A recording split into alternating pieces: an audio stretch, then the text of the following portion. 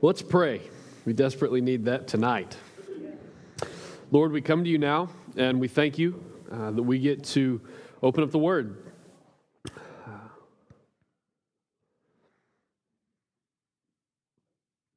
Lord, the preparation has been done, and we trust you in the delivery of these truths, and we look to you for the direction in our conversation. Lord, I pray that in some of these chapters that are a bit more stark, that it appears you're aiming to get our attention, and I pray that that would happen tonight. I pray that we would be shaken in whatever way you see fit. I pray that you would inform us. Lord, I'm thankful that we have such a true story in the Word. I'm thankful that we don't have an Old Testament that we have to flip through and just kind of fill in the blanks ourselves, but there's a lot of details shared, even the things that we would otherwise leave out had it not been breathed out by you. So, Lord, we trust you completely, and we pray that you would guide our time. We pray that you would allow us to be ready to hear the truth, to engage the truth, to walk in the truth. We truly believe that it is a very real thing to be transformed by the renewal of our minds. And we pray that you would make that happen tonight by the work of your Spirit. We can plant and water, but only you give the growth. And we're thankful for that. Pray these things in Jesus' name. Amen. Who read ahead this week? Anybody? Anybody read ahead this week? For those of you who didn't read ahead, we're in for a doozy. As we pay attention to the details, some of these things that we have, these truths that we've gleaned in the previous chapters, one 3-part thing is that as we pay attention to the details, as we worship God in the midst of the details, and as we share the details with others so that they might worship God in a like manner, sometimes it becomes evident that the details to us can be offensive or disturbing.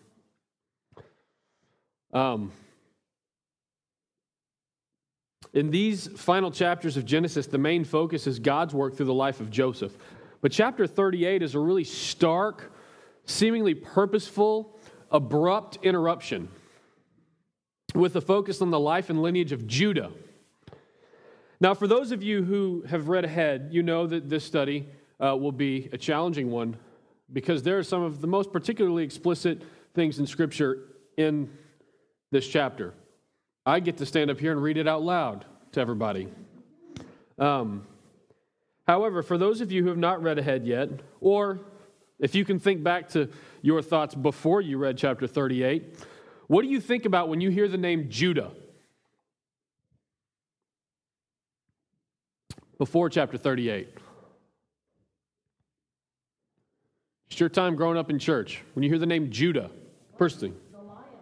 The Lion of Judah, who is Jesus. That's important. Any other thoughts?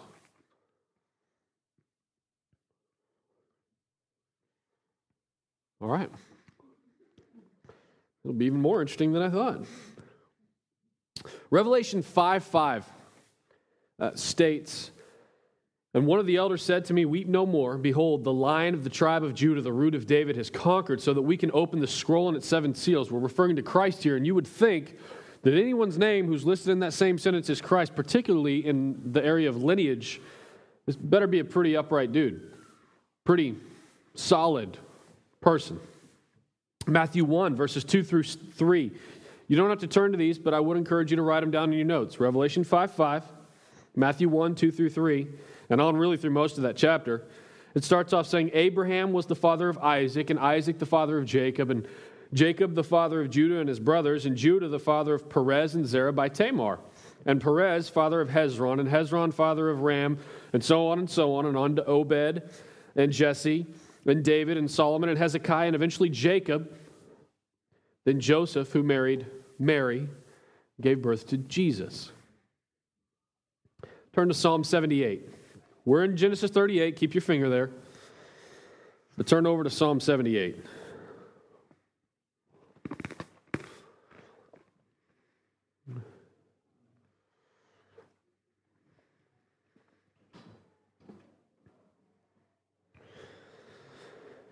Psalm 78 has been described as a psalm to instill awe in us and to make sure that we don't lose our awe.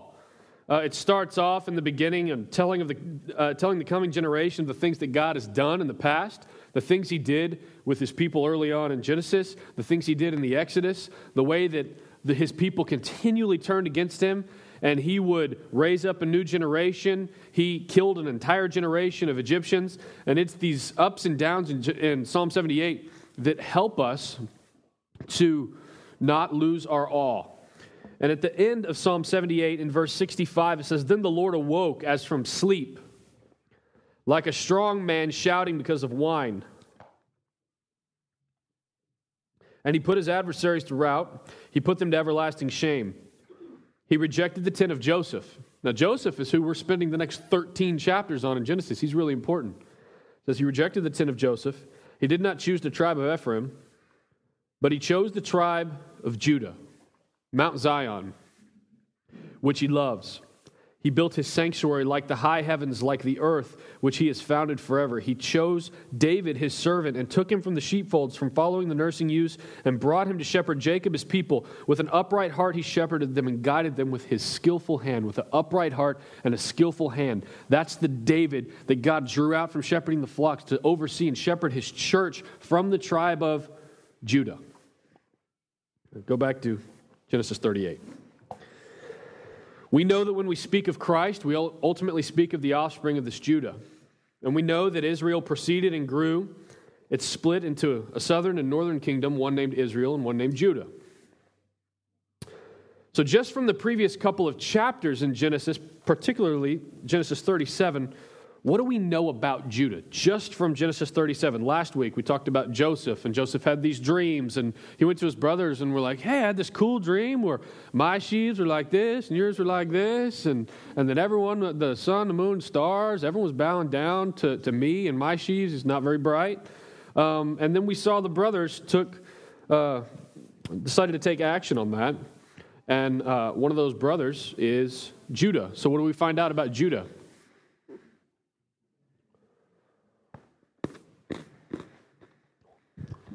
What could you deduct from chapter 37 alone? Deduce, deduct, whatever.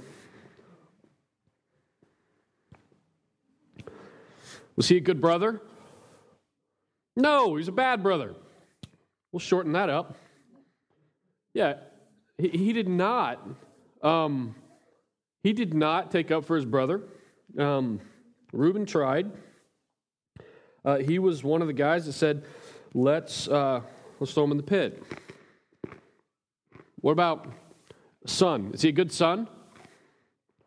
No. His dad is mourning the death of a son who didn't actually die, and he's one of the brothers comforting dad in this hard season, even though they know where he's at. So he's not a good brother. He's not a very good son.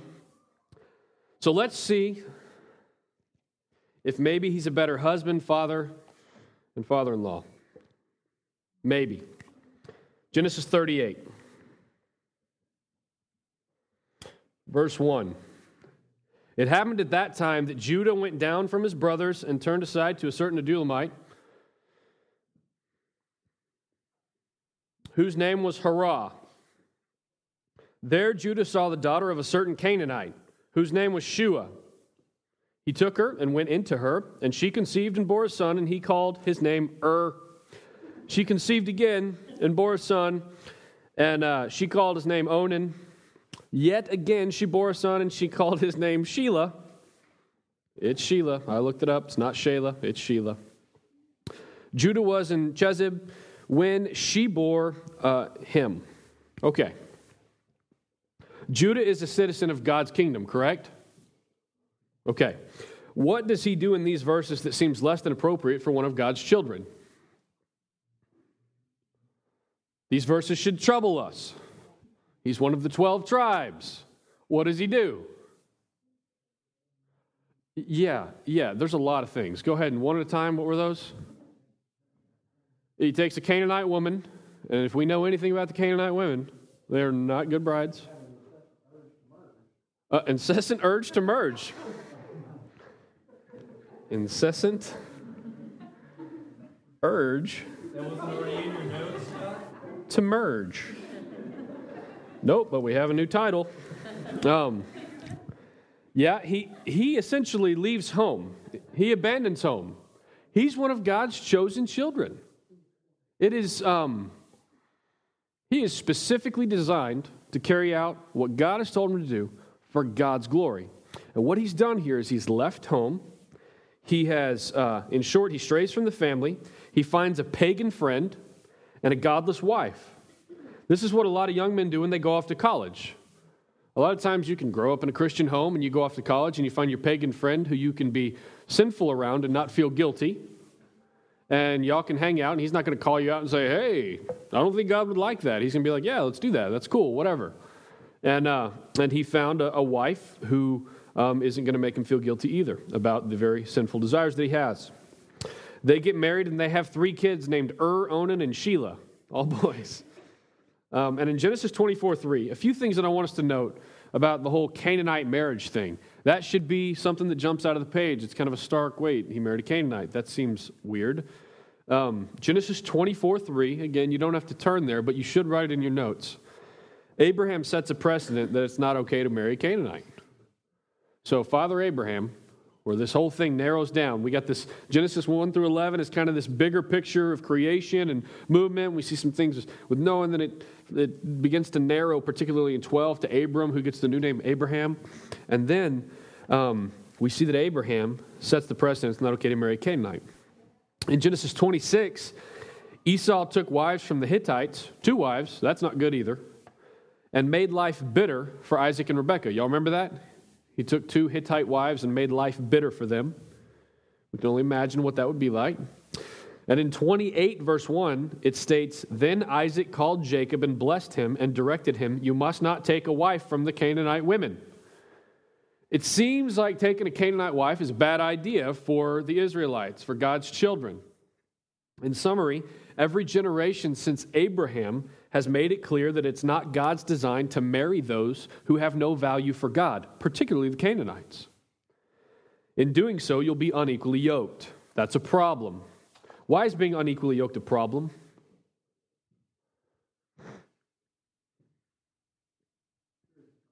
Spiritual conflict? What does that spiritual conflict look like?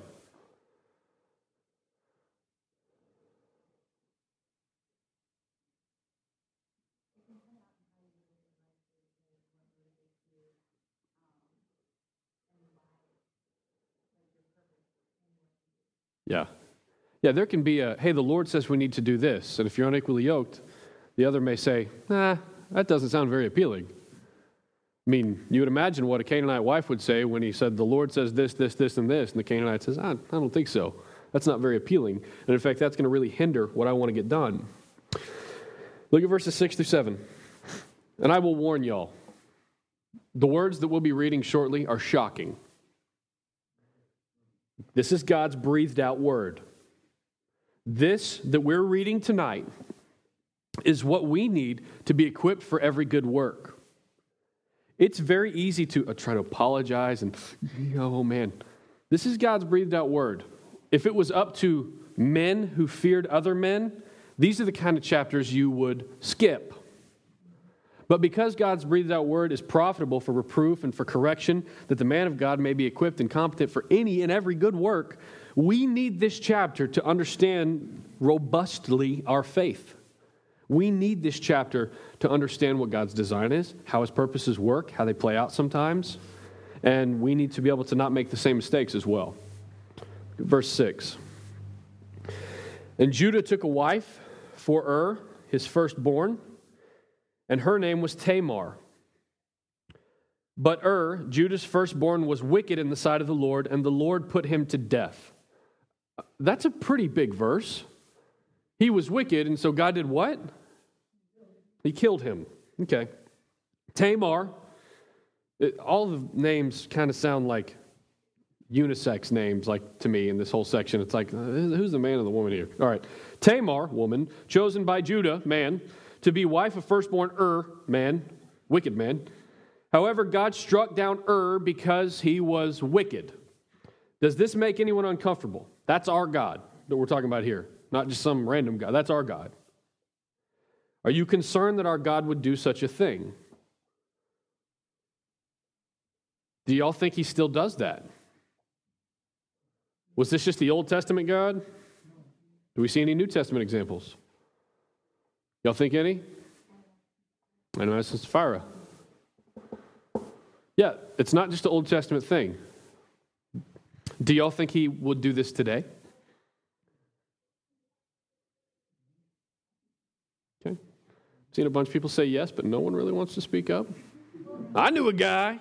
He was a big jerk. Yeah. Mm-hmm. Mm-hmm.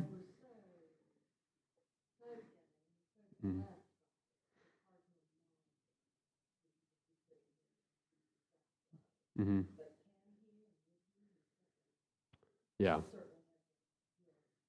Yeah, there's many stories that I've heard, and they're usually shared in like a, wow, that's weird kind of way. But if you can read between the lines, you're like, that's not weird. I saw him do it before. That person was wicked, and they hate the Lord, and they get in the way of his purposes, and their days were numbered before they breathed their first breath.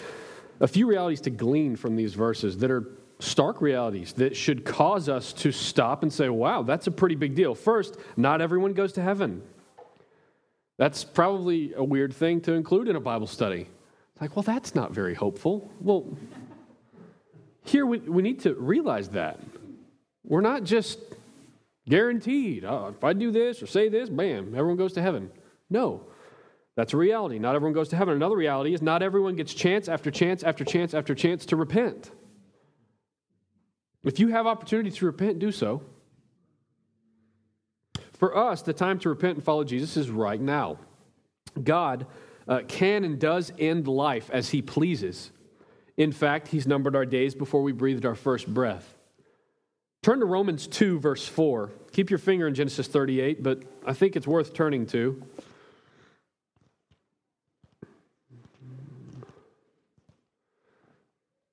Romans 2, verse 4 says this. Now think about Ur. Ur was wicked. Ur was fairly young. He was likely not even out of his 20s, if that. And he was just struck down, just dead. Probably very hard to explain. They couldn't take him in and do an autopsy and say, well, it appears as though there was this obscure thing. No, everyone just saw him young, in the prime of his life, married, recently married, and then just dead. And he was wicked, and it was known. Romans 2, verse 4. Or do you presume on the riches of his kindness and forbearance and patience? What do y'all think it means to presume on the riches of his kindness, forbearance, and patience?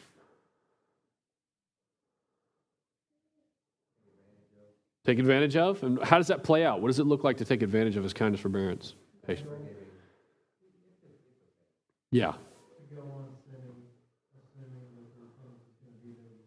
Yeah. Yeah. Just one again? Oh, whoops.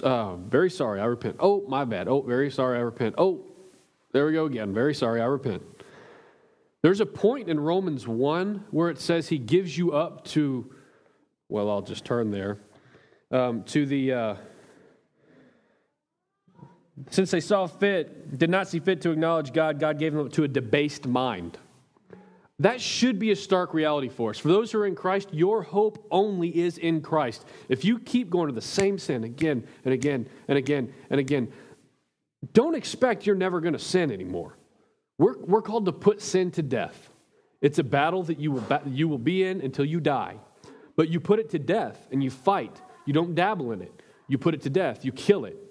But if you keep giving way to a debased mind, there's something in Romans 1 that says there were some who did not see fit to acknowledge God, and he just gave them up to the debased mind. You don't have bad thoughts all the time because God keeps you from having bad thoughts. Those thoughts can be wicked, perverse, ungodly. And if he takes his hand off of that, you just have those thoughts. You don't stop sinning just because of your own strength. You don't stop having those thoughts just because of your own strength. The Lord causes that in us by the work of His Spirit. And then we submit to the work of His Spirit. Now, here in Romans 2, verse 4, we have a little more light shined on it. Do you presume on the riches of His kindness, forbearance, and patience, not knowing that God's kindness is meant to lead you to what? Repentance. What's the difference between repentance and saying I'm sorry again and doing it, again and doing it? Okay?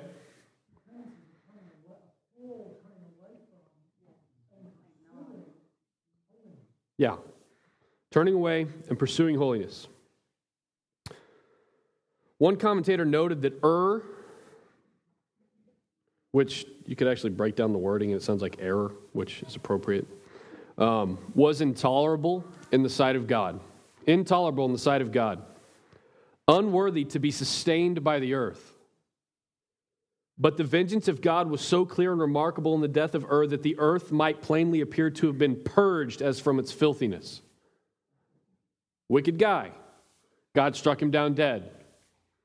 He's our God. He can do that. In the following verses, what we're going to find is that little brother is not much different. Look at verse 8.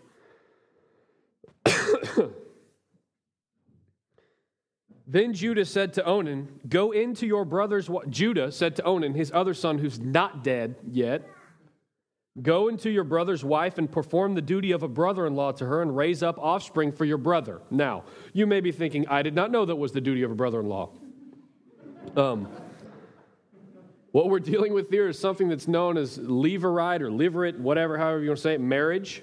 If you will, again, keep your hand in Genesis 38 and turn to Deuteronomy 25. I'll explain this, and after explaining it, it doesn't get any clearer. This is, obviously, when we're studying our Bibles and we're importing our senses and we want to really know what's going on, when you hit things like this, you're like, I don't get it. I've never heard that before. So Onan's brother died. Tamar didn't have a baby yet, so Onan's supposed to go and make babies with Tamar. That's exactly right, by God's design. Deuteronomy 25. Verses 5 through 10 says this. If brothers dwell together and one of them dies and has no son, the wife of the dead man, 25 verse 5, shall not be married outside the family to a stranger. So there's this picture that you are betrothed to the family. It would make you think. Like the brothers. Not be married to family, not be married outside the family to a stranger. Her husband's brother shall go into her. Yes, that is what it means. You feel, does that mean? Yes, that's what that means. Her husband's brother shall go into her and take her as his wife and perform the duty of a husband's brother to her. Okay, we'll get clearer here. And the first son whom she bears shall succeed to the name of his dead brother, that his name may not be blotted out of Israel. And if the man does not wish to take his brother's wife, then his brother's wife shall go up to the gate to the elders and say, my husband's brother refuses to perpetuate his brother's name in Israel. He will not perform the duty of a husband's brother to me. Then the elders of the city shall call him and speak to him. And if he persists, saying, I do not wish to take her, then his brother's wife shall go up to him in the presence of the elders and pull his sandal off his foot and spit in his face. And she shall answer and say, so shall it be done to the man who does not build up his brother's house.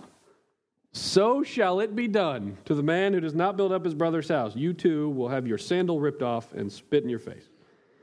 And the name of his house shall be called Israel, the house of him who had his sandal pulled off. That sounds funny to me. In short, Onan does not want his sandal pulled off. That's what we're getting at.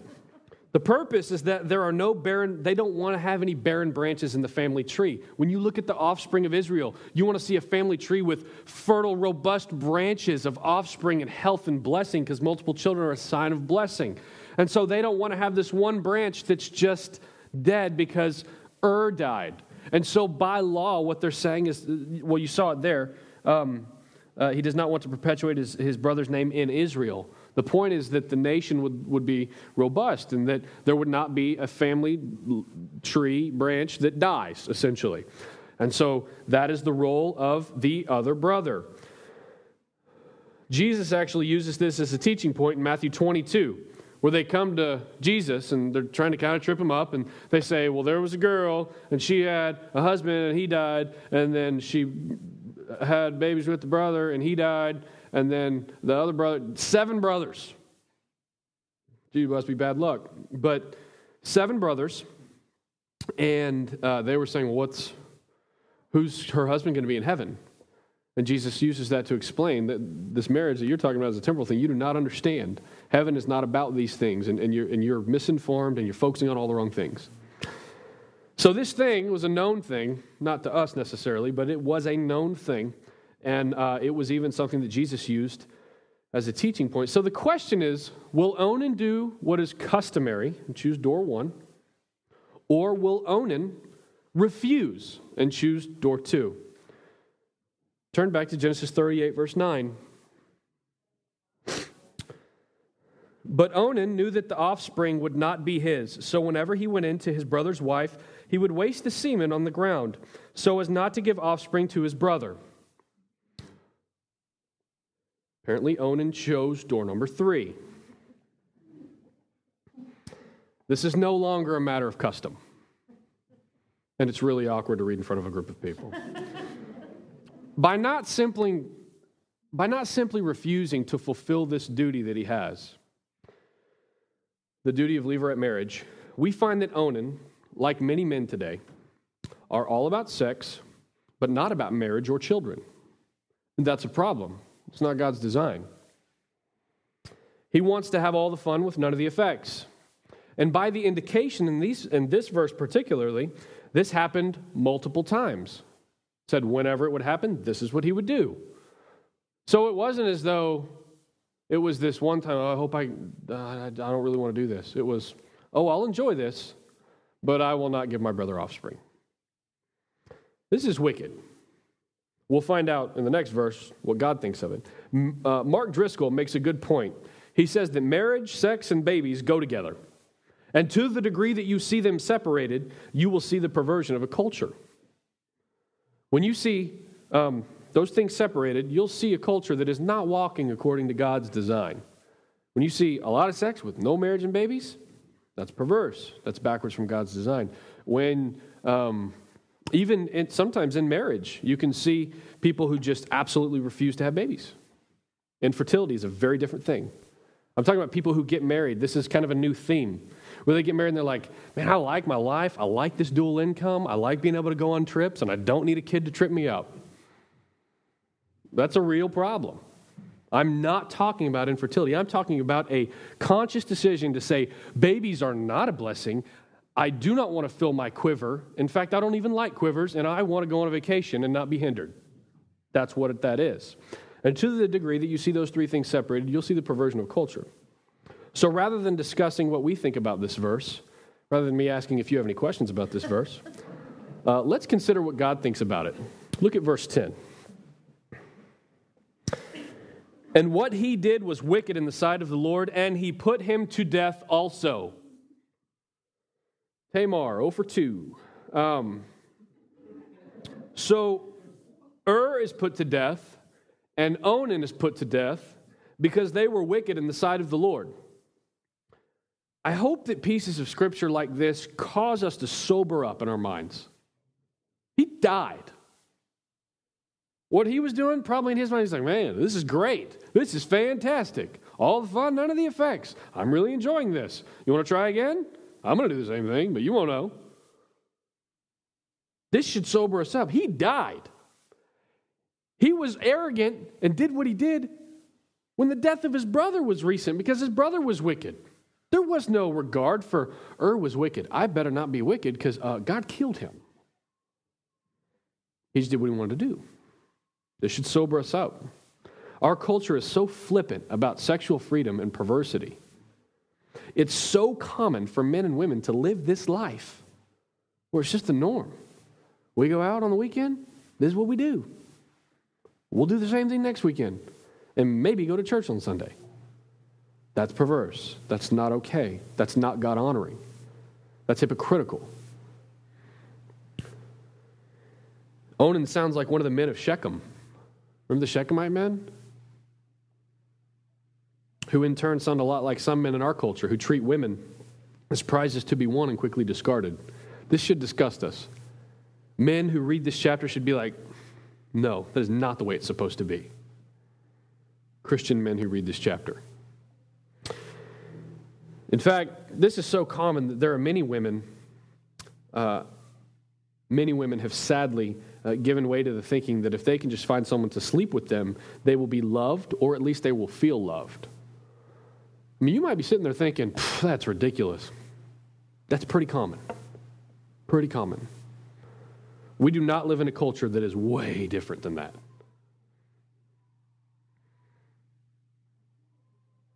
What Onan does here has nothing to do with love. Tamar is actually a mourning widow, and Onan takes advantage of her.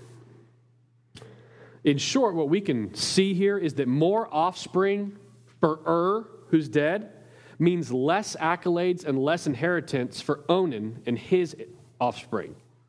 Do you see that? It's you go perform the duty that you're supposed to perform. And he's like, no, I don't want to, because then I got to split my inheritance that would go to my kids, got to go to my dead brother's kids, and what's the point in that? If it's just about you and looking out for number one, to look out for number one. Sad thing is there was no inheritance to be had because they're both dead. Look at verse 11. Then Judah said to Tamar, his daughter-in-law, remain a widow in your father's house till Shelah, my son, grows up. For he feared that he would die like his brothers. You know why? He's probably like his brothers. He feared he would die like his brothers. So Tamar went and remained in her father's house. This sounds really harsh, but it's actually pretty customary, even though the circumstance is really weird. You got two guys who are dead. One who did a wicked thing in the sight of the Lord, one who was just evil and wicked. We don't know what the particulars were. It was enough for God to decide to end him. But Tamar is now a widow of two husbands, and Shelah is left. But if he's anything like his two older brothers, there's a very real concern to Judah that God might take him out too. Because a lot of times when you got two boys that are not fearing the Lord, a lot of times that third boy will just do what the other two boys do. It's pretty normal. You can see it in any household. You can see patterns from generations. So there's a very real concern that God might take him out too. So Tamar is instructed to go and wait for Shelah to grow up. Hey, Shelah's just a boy. He's not old enough to get married, but you're betrothed to the family. You go to your father's house and wait for him to grow up. She is without a husband. She is without children. Also, she's no longer a virgin. So betrothal to another man would not be realistic or customary. So if you're thinking, why didn't she just go marry another family where the guys aren't wicked and die? That's not customary, and it's not realistic because she's no longer a virgin. Look at verse 12. In the course of time, the wife of Judah, Shua's daughter, died. Now, was Judah's wife a God-fearing woman?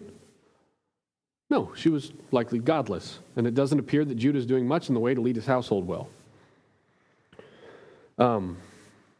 Verses 12 through 14. So Judah's wife, Shua's daughter, died. When Judah was comforted, he went up to Timnah to his sheep shearers, he and his friend Harah the Adulamite. Here's Harah the Adulamite again.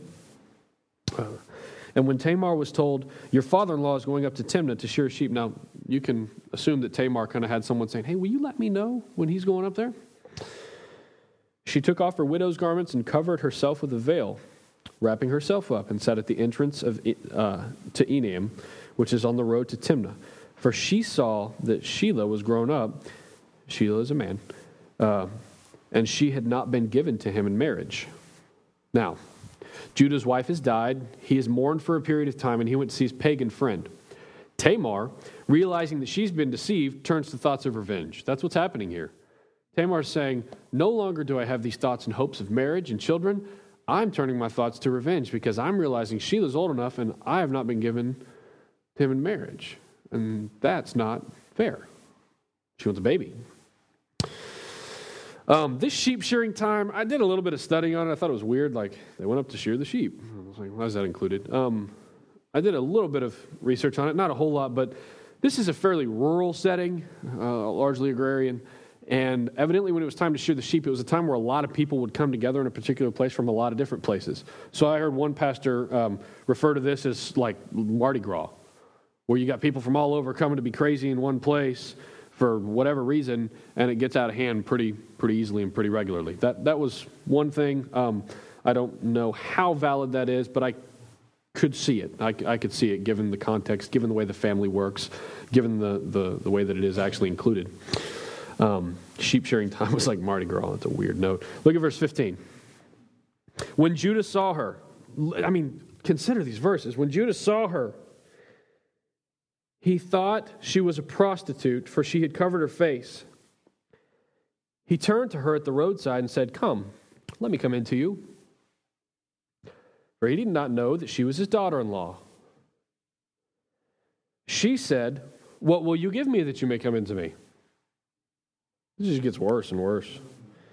He answered, "I will send you a young goat from the flock." It's kind of funny. And she said, "If you give me a pledge until you send it." He said, "What pledge shall I give you?" She replied, "Your signet and your cord and your staff that's in your hand." So he gave them to her and went into her, and she conceived by him. Then she arose and went away, taking off her veil and putting on the garments of her widowhood. So far, there really isn't much redemptive about old Judah, is there? Bad brother, bad son, bad father, bad husband, bad father-in-law. All around dirtbag of a guy. In these verses, he shows horrible judgment. He, like Esau, gives way to the solicitations of the flesh without regard to eternal consequences. Oh, look, a prostitute. It wasn't even that we see that he went to seek out a prostitute. It was he was walking. Oh, look, a prostitute. That's how it's portrayed here. Similar to David, I guess. Just a picture. So he gave way to the solicitations of his flesh without regard to eternal consequences. There's a few details we need to consider in this horrible transaction. First, the young goat. You probably read that and thought, well, that's awkward. I've never heard of that. A young goat would actually be the price of a high-class prostitute. So to say, "I will give you a young goat," is to say, "I will pay you top dollar." More on that later. The signet, the cord, anyone uncomfortable? You get hot in here? The signet, the cord, and the staff, this, again, bad judgment. The signet, the cord, and the staff would be the equivalent, I was trying to think of this, it would be the equivalent of giving a stripper your license and your wallet. I don't have any money, I'll be back later. The implication here is, you can have whatever you want, just give me what I want. Signet, cord, staff, that's fine. You give me what I want, I'll give you whatever you want. That's fine. That's flesh. That's carnal. That is not sober-mindedness. That is not, let me weigh out my thought and my answer and make a good decision here. No. It's so fleshly. She conceived. Don't miss that. Then she puts her widow clothes back on. This is the equivalent of having your work clothes and your club clothes. There's a certain way of dressing that can communicate, I'm available and I'm willing. And if you're a Christian woman, I would encourage you not to dress like that. Because just by her attire, she went from being perceived as a widow to being perceived as a whore. And not just perceived as a whore. Does that sound harsh? Because it's really supposed to. Important point, nothing that they're doing is okay here. It seems weird to have to say that, but as I was reading through this, I had this inclination to go, well, she's a widow. His wife died, and I could see the bad judgment there. We can't go there. It's very tempting to try to justify things. I know of a woman who watched her husband die a slow death of cancer. That's horrible. That's horrible. We're talking months of him just laying in the bed, slowly dying. Very slow death. He was one of the best guys I've ever known. She changed during the process and ended up quickly marrying another man just to have someone. It's not okay. It may seem reasonable if we try to justify things, But it's not justifiable. It's not reasonable. This wasn't just a lapse in judgment, and we can't go there. What they've done is wicked. Both of them have turned from Godward purity to selfish impurity and perversity. Essentially, Tamar will stop at nothing to get a child and to get revenge, while Judah seeks fulfillment in carnal and fleshly pursuits. And he so wasn't even paying attention that he didn't realize it was his daughter-in-law. He has mourned the death of 2 of his sons with this woman, and he didn't recognize her because all he was worried about was one thing. He didn't recognize her. Oh, my son you're his widow. Oh, my son Onan, you're his widow. She's just a whore to him. Yeah, I mean, this is bad judgment. It doesn't excuse him, but it does need to be noted that he did not know it was his daughter-in-law. It's not an excuse, but it needs to be noted. Look at verses 20 through 23. Now, it's even crazier. When Judah sent the young goat by his friend the Adulamite, okay, you've got your pagan friend, now you go send your pagan friend to do your dirty work. Hey, dude, here's a goat. Can you go settle up with me, for me? Take the goat.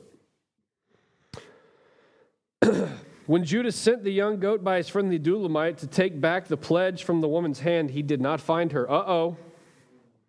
And he asked the men of the place, "Where's the cult prostitute who was at Enam at the roadside?" And they said, "No cult prostitute has been here." So he returned to Judah and said, "I have not found her." Also the men in the place said, "No cult prostitute's been there." And Judah replied, "Let her keep the things as her own, or we shall be laughed at." Okay.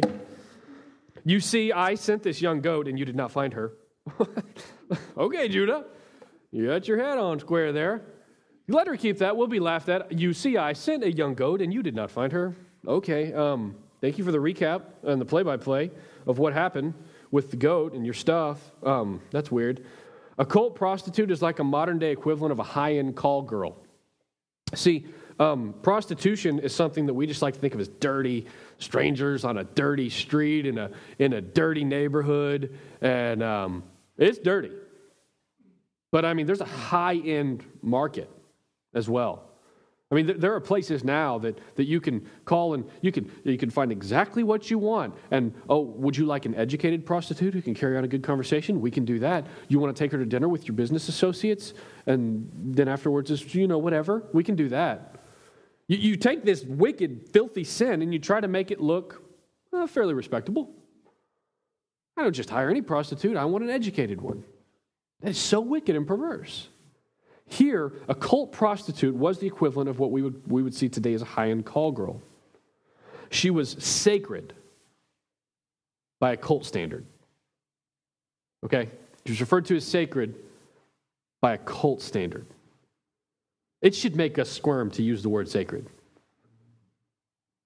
But it's by cult standard. And she served her pagan deity through prostitution. We thought she was a cult prostitute. Well, that doesn't make it any better. You thought she was someone who was sacred according to a cult tradition, who was serving her pagan deity through prostitution. That doesn't make it more noble. You're not noble. You're filthy. They're troubled at the fact that she's not there. It is ridiculous when you actually picture this Adulamite walking around with a goat on a leash asking for the cult prostitute. "Hey, guys, I got this. Have you seen the cult prostitute?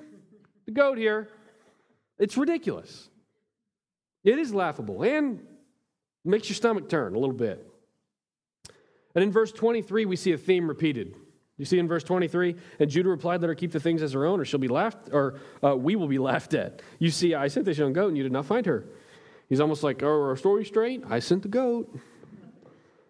When there's no repentance, one sin will lead to another, and you find yourself living in the fear of getting caught. To the carnal man in this situation, one commentator mentions, lighter is the loss of money than of character. Now, consider how we're judging character here. Lighter is the loss of money than of character. Remember, the concern was not that he slept with the prostitute. The concern was that he didn't pay her. Judah's saying, hey, I do not want people to think the wrong thing. I pay my prostitutes. That's what he's saying here. I'm thinking that he's actually more in trouble because she has something with his name on it, the fact that he even had a prostitute. Oh, yeah. It's going to come back around. What he's saying is, let her keep those things because I'm a man of my word, of integrity. Because if he goes to try to retrieve those things, he looks unfair. So it's not so much a matter of sleeping with a prostitute. It's a matter of he doesn't want to be seen as the guy who doesn't pay. We'll look at verse 24. About 3 months later, Judah was told, Tamar, your daughter-in-law, has been immoral. The implication is there she committed prostitution. Moreover, she's pregnant by immorality. And Judah said, bring her out and let her be burned. Disgusting. That's what he is here. Onan was a hypocrite. Judah's a hypocrite. Onan said, I will do this, and he did something else. Judah is a hypocrite. She did what? That ungrateful, burner. This is not symbolic language. It was actually set her on fire while we watch her die. How disgusting her acts have been.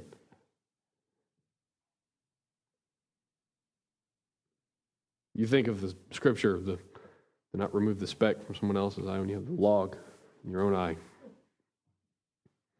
Burn her. Wow. Look at verse 25. It gets really interesting. As she was being brought out to be burned, they're marching her out. Dishonor, prostitute, pregnant prostitute. Marching her out to burn her. Not just act like they're going to burn her, they're going to burn her. She was being brought out. She sent word to her father-in-law, by the man to whom these belong, I am pregnant. Could you do me a favor? Could you please identify whose these are? The signet, the cord, and the staff. That's whose baby I'm carrying. Could you do me a favor? Just take a look in the envelope real quick before you burn me. This is like the booyah moment. Like, dang. Judah is about to eat his words. Tamar is on her way to be burned. That's how close it was. Hey, before I do that, Judah, this is the man who impregnated me. You can picture Judah opening an envelope or something. I think I have seen these before. Look at verse 26. This is interesting, though. Verse 26 is a turning point. It's hard because sometimes when we see something this wicked, we don't want a turning point. Like, let's end it by burning Judah. Look at verse 26.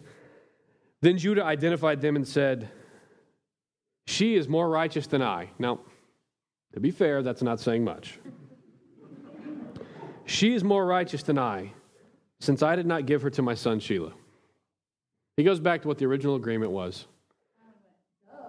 Yeah, that is a duh moment.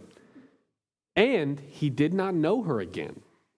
Now, this is a very important turning point. Most theologians and commentators believe that this is true repentance. That for the first time, we see a turning with Judah.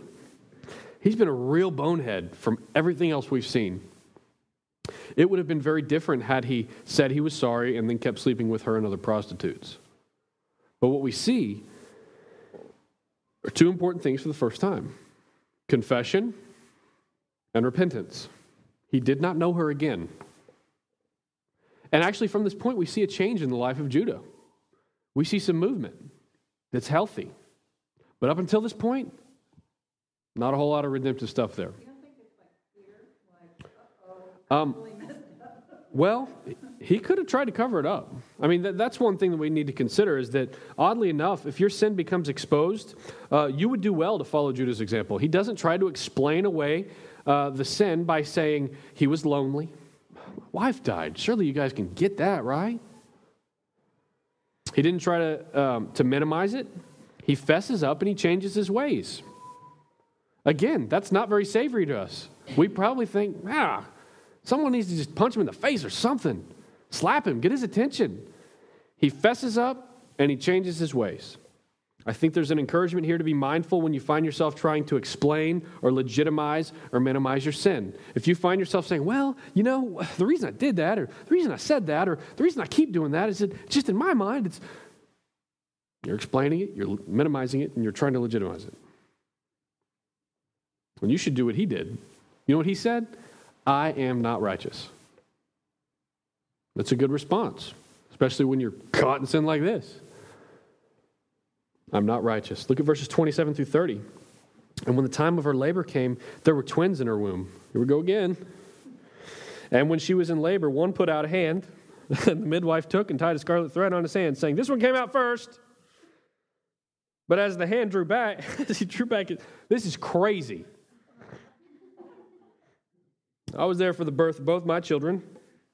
I would freak out if I saw that. When she was in labor, one put out a hand, and the midwife tied a scarlet thread on his hand, saying, this one came out first. But as he drew back his hand, behold, his brother came out, kind of like, dibs, I got this. And she said, what a breach you have made for yourself. Therefore, his name was called Perez.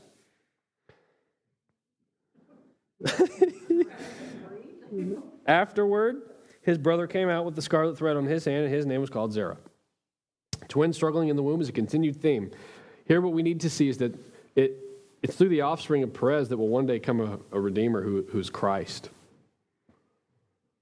So, in this union between Judah and Tamar, that's where Jesus comes from. Does that bother anybody? Dare any of us say, not my God? No. He comes from a royal lineage of pureness. Moses has done a peculiar thing by including this chapter in the text. By God's design and his breathed out word, the greatest disgrace of the family is exposed. That's how one guy says it. The greatest disgrace of the family is exposed. What's he referring to? He's referring to incestual prostitution.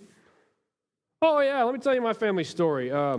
Way back, there was this incestual prostitution thing, and then later on it was Jesus. You wouldn't include that if you told the story. You would conveniently leave that part out.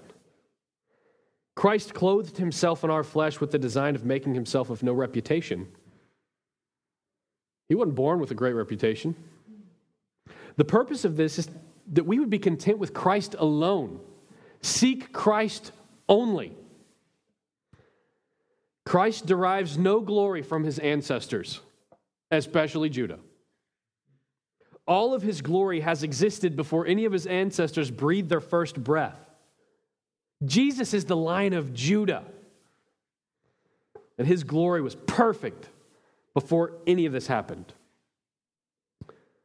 Moses deliberately robs the Jews of any arrogance and hope attached to their lineage. You heard that arrogance when they were speaking to Jesus, and he said, you need to know the truth and it'll set you free. And they're free? Ha! Look at my lineage. Christ's glory is not contingent upon the glory of Judah. We've got to see that. Sometimes we have these songs that speak of, oh God of Jacob, oh Lion of Judah, and we have a tendency to maybe want to escalate Jacob and Judah like, hey, should we write a song about them too? When the reality is his glory is not contingent upon theirs. Christ redeems the past, present, and future. So it is in fact Judah's glory that's completely contingent upon Christ's glory. Jesus Christ is not the pinnacle of a noble, regal, and respectable bloodline. Rather, he is the Redeemer whose grace reaches very, very low. He's the light in a lineage of darkness. His righteousness is not an apex of the righteousness of his forefathers. His forefathers and all of us after have no righteousness unless it is imputed to us by God in Christ. When you hear that he eventually came from this union, it doesn't damage his name. It makes us realize how great he really is. Be encouraged also that this is what God does. This is what God does. He takes broken families and wayward, self-serving perverts and liars and murderers, and he redeems them for his glory. This is very real. Again, You could look at Judah and just think, oh, I'd never would be a person like that. It's pretty easy to make these horrible decisions. God redeems for his glory. If we chose the tribe out of the 12 by whom Christ would come, it's not likely, after Genesis 38 read aloud, that we would select Judah. But where sin abounds, grace abounds all the more. So by no means do we keep sinning, but we surrender to the one in whom redemption rests, and we trust him completely. Why? Because he's trustworthy. And we look to him for fulfillment because there is fulfillment, right fulfillment, holy fulfillment. We look to him for purpose because there is purpose. And we look to him for direction because he gives it. It is in this backdrop of darkness that we see the bright beauty of our great Redeemer. Genesis 38 is all about Jesus. You probably, if I just read it out loud and said, okay, what do you think? It probably wouldn't be, oh, that's all about Jesus. He is so good. You'd just be, Judah's disgusting. And and Onan. We don't even know what happened with Sheila. Next week, we're going to go back to the life of Joseph. But it's important for us to have had this chapter, even though it's awkward and weird, because it does highlight the greatness of our God. Let's pray. Lord, I thank you for your word. I thank you for the burden, good burden, that you have placed on this body, not to skip over pieces of Scripture that are unsavory and uncomfortable. God, we make no excuses for you. You are perfect. Your design is more desirable than any design. Your ways are higher than our ways and anyone else's ways. The wages of sin is death. Your wages are not. God, you are so incredibly good. And I'm thankful that you have laid this burden on us to really see that all Scripture is breathed out by God, and to see that even in hard chapters like this, I've heard people tell stories about how in grade school they were reading through Genesis and they just skipped over 38 and a few other chapters because it was odd. I'm thankful that as adults we don't have to do that. I'm thankful that we can have eyes to see and ears to hear. And that we can take a chapter where we see such wickedness, and it doesn't just depress us and we leave here feeling like we need a shower, but it encourages us that we have such a great Redeemer who's not dependent upon his ancestors, who's not dependent upon a lineage, who's not dependent upon the story before him. You are our great Redeemer. You are perfectly pure. Without you, we have no righteousness. Lord, we thank you for a mighty work that you do that's far outside of us. I pray that we would walk into the truth. I pray that we would really just bask in and savor the beauties of who you are and how you work and how you have been taking crooked families like this for generations and changing them into God-fearing families, that you would be our fear and our dread and our sanctuary. Lord, we love you. We pray these things in Jesus' name. Amen.